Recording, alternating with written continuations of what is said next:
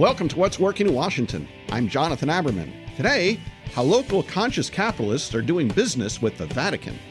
The purpose of business is not to create value for shareholders. The purpose of business is to create value for society. And if you do a good job at that, shareholders should always make money.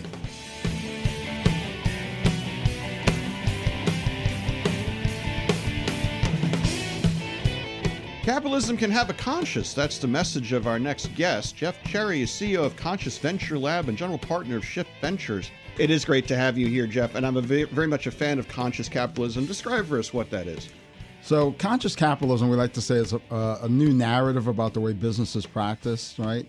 It takes into account that what we're really here to do is create value for society, not just myopically create value for shareholders. Specifically, we look at 4 things about how do you run a business. So 1, what's your societal purpose? 2, how do you create a culture around that? 3, do you manage your business for stakeholders or just for shareholders? And 4, what sort of leadership style, what sort of leader do you want to be? We're really big proponents of servant leadership. So in the work that we do, we essentially train companies how to build that idea, that narrative into the DNA of their business, right? So it's really about expanding the definition of capitalism, right? Evolving the definition of capitalism away from being just about the money. You and I have talked about this before, but I tell people all the time that I started the venture capital firm based on the foundational premise that the purpose of business is not to create value for shareholders. And people say, well, that's crazy. I know, listen to what I say. The purpose of business is not to create value for shareholders. The purpose of business is to create value for society. And if you do a good job at that, shareholders should always make money. But if you focus on shareholders first, where we say if you separate profit from purpose, you leave a space in the middle for bad things to happen. So that's sort of the gist of conscious capitalism, what we're trying to get to. And I want to say as a side before we move on that there's a lot of data that shows that public companies that embrace this principle actually outperform their peers. This is not just about being good. You can do good and do well at the same time. Absolutely, Jonathan. In fact, we think that whole discussion of can you do good and do well at the same time is really not the most appropriate question anymore. We think that if you're not doing good, you're going to be much less likely to do well. It's not baked in stone, but you're 100% right. And we did a lot of work on that, a lot of research on the public company. Now, you're active locally and internationally. Let's talk about international first. I believe you're involved in something now that's really exciting. Yeah, so I was, through a bunch of relationships that I've had built over the years, was asked to be a founding investor in something called the Laudato Si Challenge that's being championed by His Eminence Cardinal Turkson from the Vatican. We ran an accelerator in Rome for 8 weeks. We had applications from about 350 companies. We selected 9 of those companies and built an accelerator in Rome where we took them through a process of, the general accelerator stuff. But thinking about these big intractable problems that we have in the world, essentially Pope Francis is saying we want to, as the Vatican, engage with markets to solve these problems, that, entrepreneurs are going to make innovations to solve these problems about water scarcity and migration and environment. And they're going to do it better than the church. They're going to do it better than governments. So we should engage those entrepreneurs. But we also want to engage entrepreneurs who think about the world the way that we think about it. So that's why the conscious capitalism component was so important. That not only do you want to be solving these problems, but you want to be solving them in the context of building a company that has what we call a culture of caring.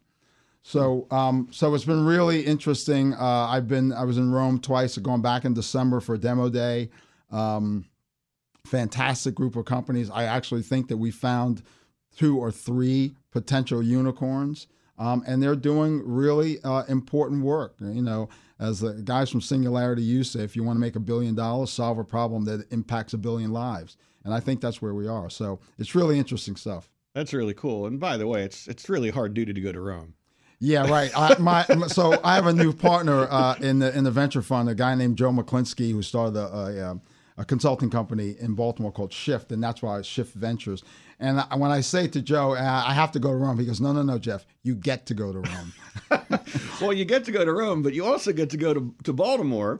And working here in the region, you just launched, I think, just a few weeks ago, a new accelerator. This is your 3rd cohort here in the region for the Conscious Ventures. What's that like? Yeah, we launched the third cohort on October 2nd.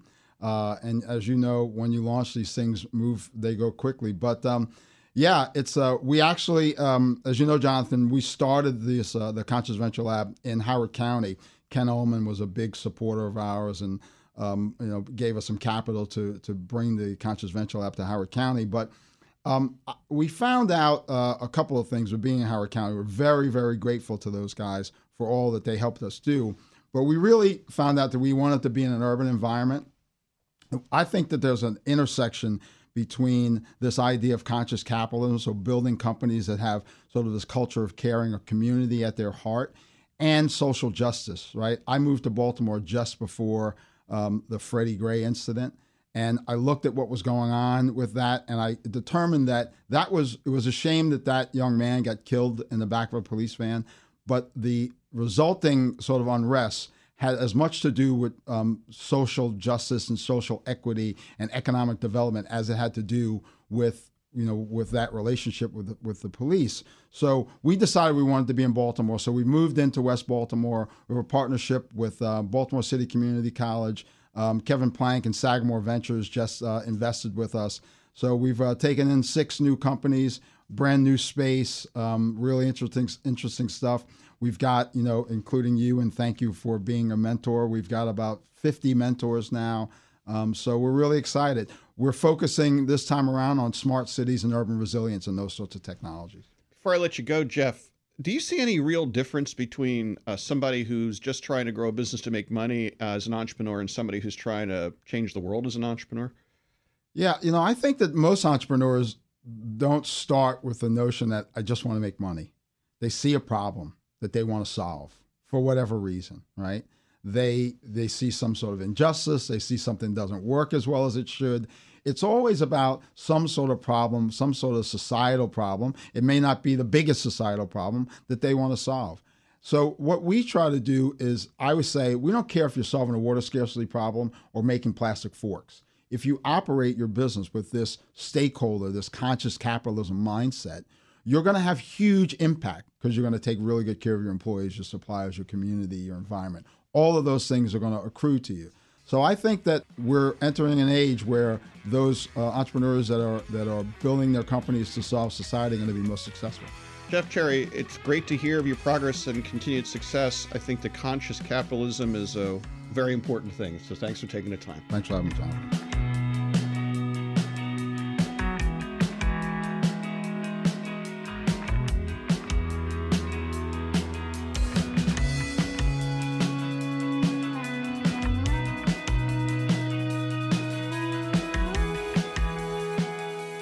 Thanks for listening to What's Working in Washington. A special thanks to our sponsor, Eagle Bank. How do you get to be number one in the D.C. area? Eagle Bank did it by putting relationships first. They're flexible, involved, responsive, strong, and trusted. Eagle Bank's goal is your success. Our executive producer is Tracy Madigan. Our online writer is Barbara Ulrich. Music provided by 2 D.C. region bands, 2 Car Living Room, and the Sunbathers. And a huge thank you to our sponsor, Eagle Bank.